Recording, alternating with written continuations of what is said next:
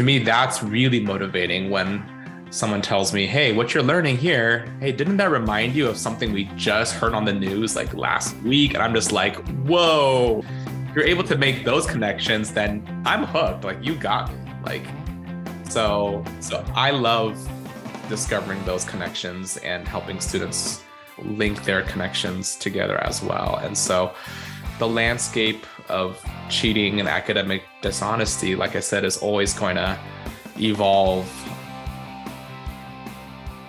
The Digital to Learn podcast is dedicated to exploring both what's new and what's good in the use of technology in teaching and learning. Our mission is to have the best minds sitting in front of our microphones, sharing evidence-based strategies for digital teaching and learning. Digital to Learn is brought to you by the Center for Learning and Innovation at Indiana Wesleyan University. Thank you for joining us. And now, the Digital to Learn podcast. Welcome to the Digital to Learn podcast. I'm Tiffany Snyder, and I'm here with my co-host and friend, Brad Garner. This is part 2 of our series with Carlton, Fong. If you didn't get a chance to catch part 1, go back on the Digital to Learn podcast, listen in, check out the resources associated with the episode, like, share, and then join us for part 2. Without further ado, we're going to jump right back in. How did you first get an awareness of feedback as an issue?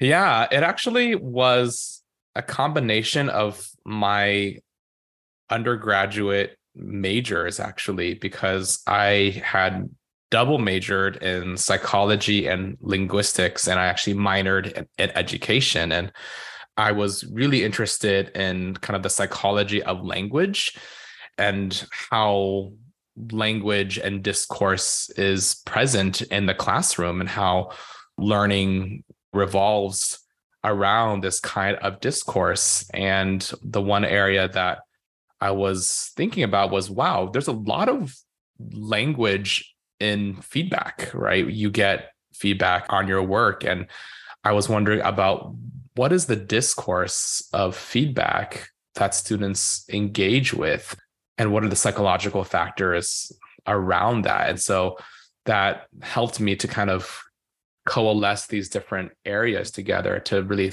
focus in on, okay, the motivation and emotional factors associated with feedback, and how does the language in feedback communicate these things? And so a lot of the work that I've done is with Dr.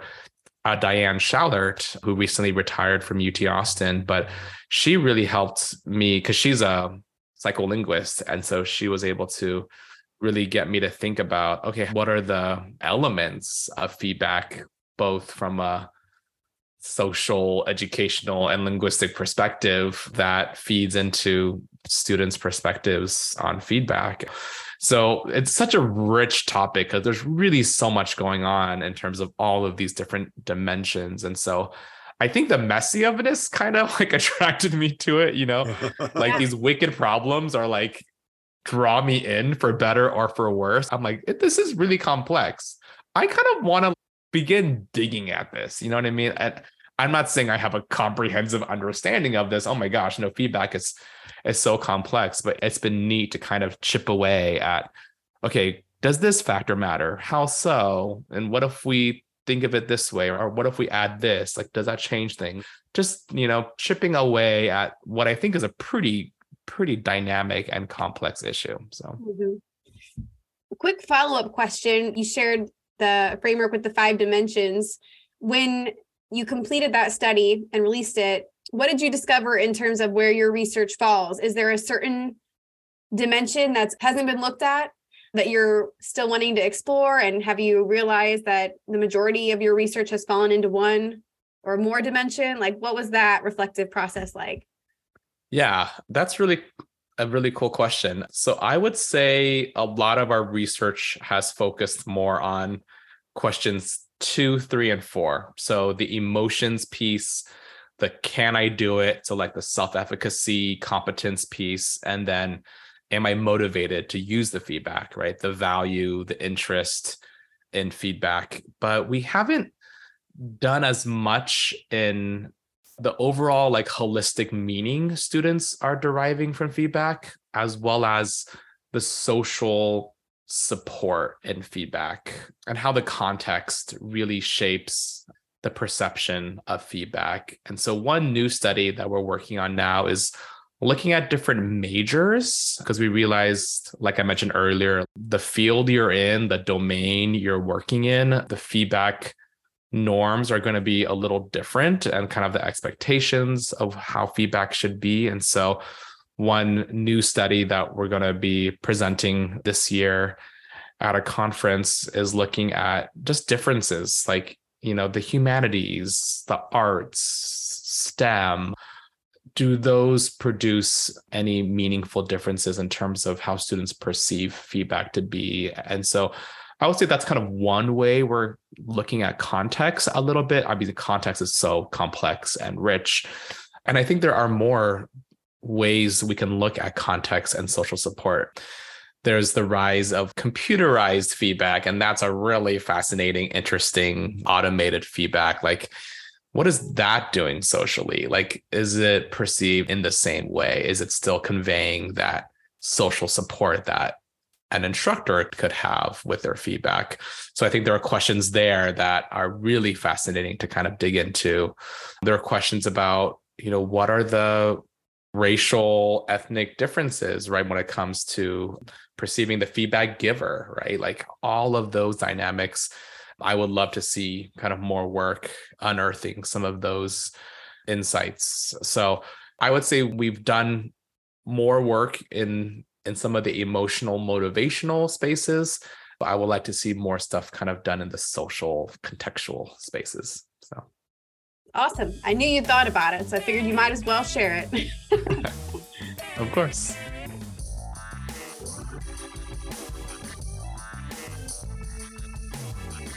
There's a 2021 piece on, at least one that I'm aware of, on constructive feedback.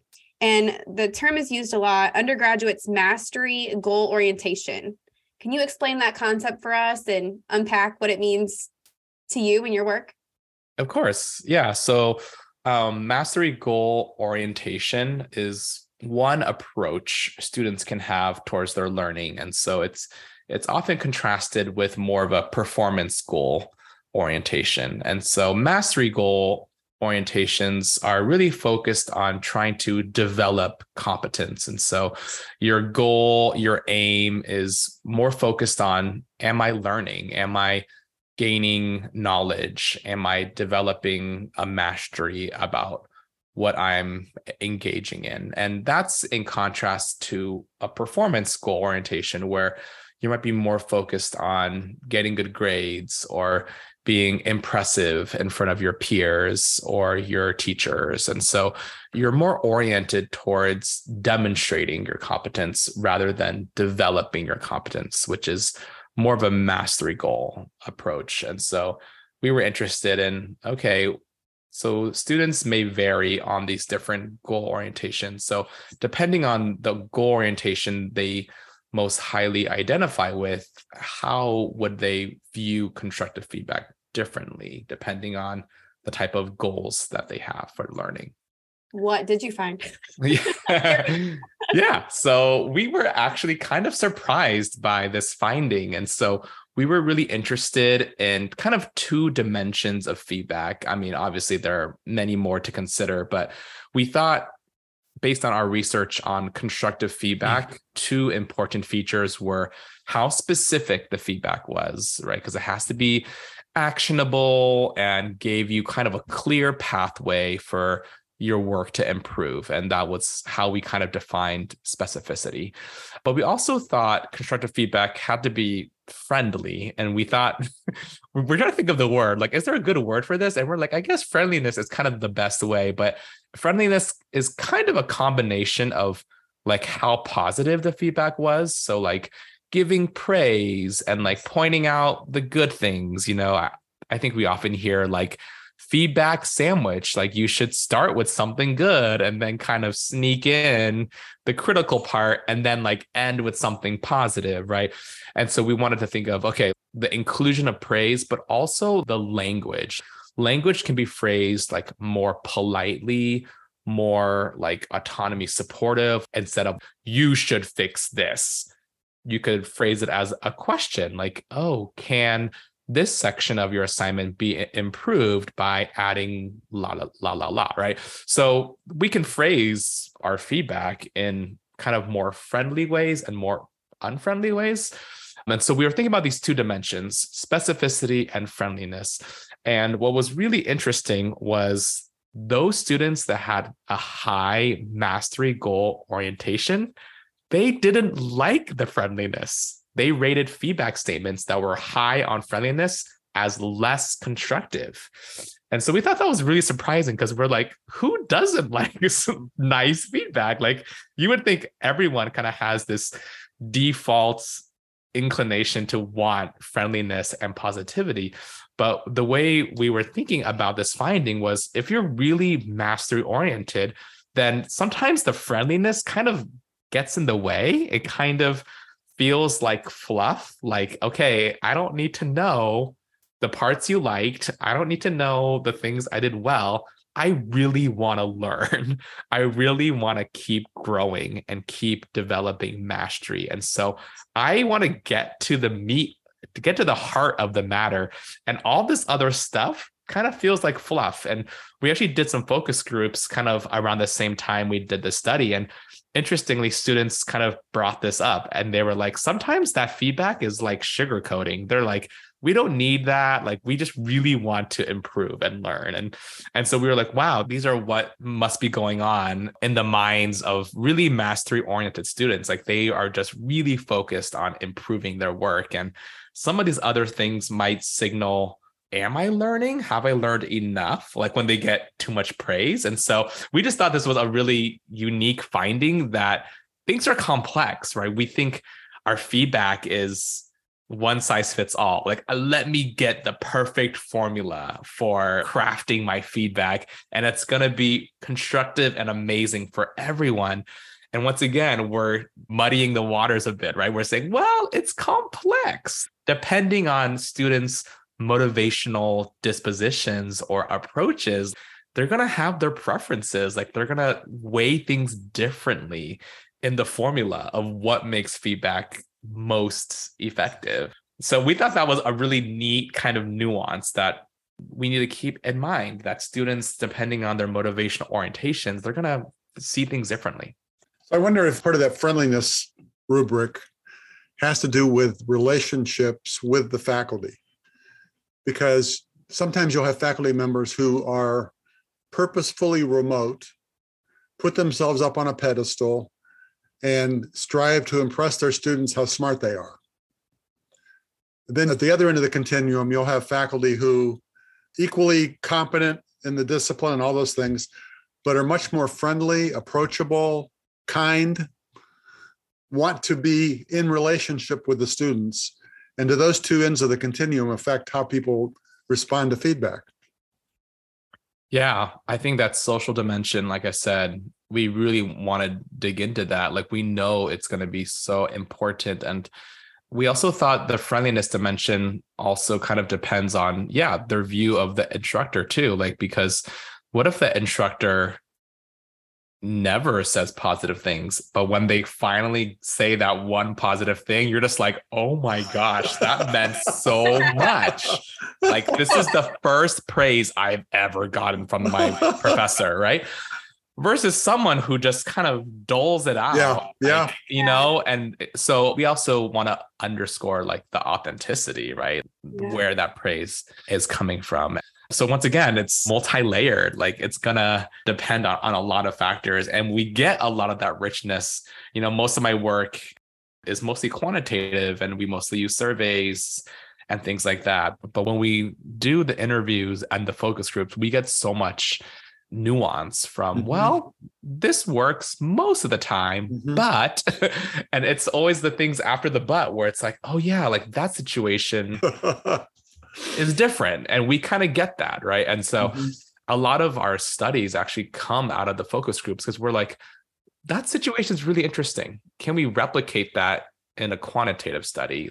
Or can we kind of dig into that more, right? Because that is a really interesting nuance that we want to kind of get deeper with. And so your questions are spot on. So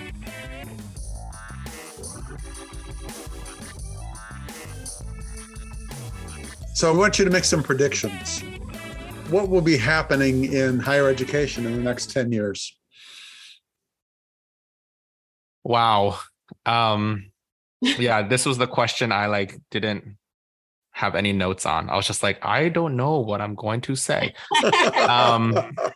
I do think distance learning, or whatever term you want to use, online education, remote education, I think we're going to see an infusion of that throughout higher ed. I'm even thinking kind of more at the graduate level as well. I think with different enrollment pressures and what we experienced with COVID, I think something in the online world is going to change in terms of how we think about education. I also think higher education is really going to evolve in terms of its relevance to the workforce. I think this was beginning to happen kind of in the last decade, thinking about curriculum reform, thinking about alignment with what students are learning, with what they're actually going to be using in their jobs, after college. So I think that's going to continually evolve. Like, we're going to rethink what is the traditional undergraduate education in terms of more of a kind of a technical workforce-based curriculum. And so I think we're going to start seeing alignment there. And I know all of these things that I'm mentioning have different political tensions kind of either way. And so depending on how things go, I think in society's perception of higher ed, all of that's kind of nested within that. And then I would say a third trend or a third dimension that I was thinking about is higher ed as a space for belonging. I think that's been something that's, once again, has been developing quite vigorously over the last decade or so. And I would say that's going to increase over the next 10 years is, will students belong in whatever pathway through higher ed they find themselves in? And I think institutions are going to be grappling with that quite extensively, I would say, for the next 10 years. I don't know what it's going to look like, but I think that's going to be kind of on their radar. Those are just three disparate thoughts. And I don't know. We'll see. Well, just so you know, we write these down. And 10 years from today, we're going to post on social media. Do you believe what Carlton Fong predicted? Oh, wow. That's cool. It's like The Simpsons where they predict the thing. That's cool. Oh, it has been a pleasure to talk with you. And all the things that Tiffany said about you are so true. You're awesome. Yay. Well, thank you. Wow. This has been really refreshing for us. We're recording this at a time, as you know, when ChatGPT and all these different AI technologies, even VR, XR, AR, it's exciting, but it's flooding the news space in education. And so it was important to us to kind of get back to the basics, and yet it's not the basics. There is new findings and new happenings, exciting research going on at the core of curriculum and teaching. And, what better of a person to come join the conversation and rebuild the hype there too than you. So thanks for doing that for us.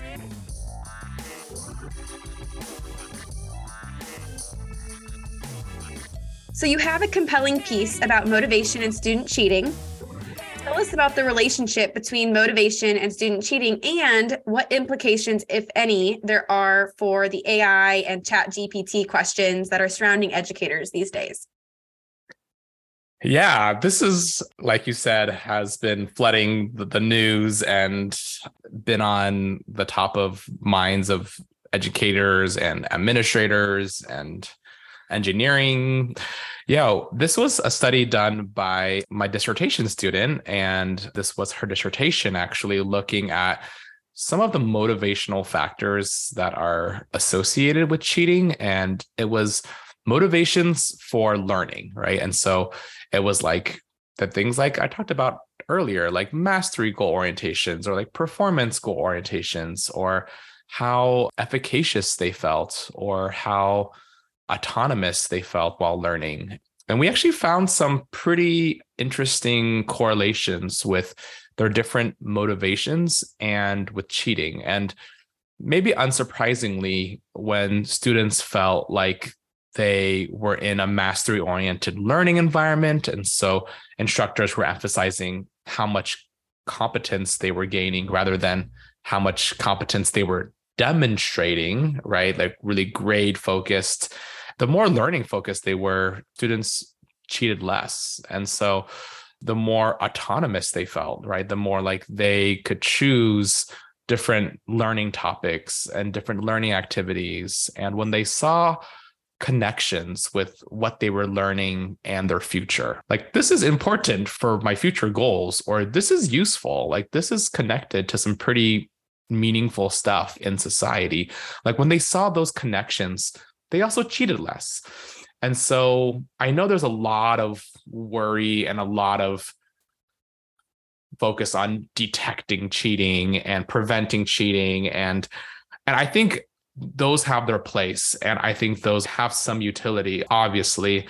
But for us, what we were wanting to underscore is if you have some good teaching, like motivating teaching that's helping students develop competence and interest and autonomy and value in what they're learning, they're going to not be inclined to cheat as much, right? And so part of what I've been thinking about all the new technologies out there with ChatGPT is if you're really focused on learning and getting students to learn and see the value in it, they're going to be less inclined to take these shortcuts and want to cheat. And so rather than thinking of what's the next technology that's going to help prevent the newest technology, and technology is always going to evolve, and it's evolved even over the last like 6 months, right? The fact that new technology is happening is never going to change. Like it's always happening, right?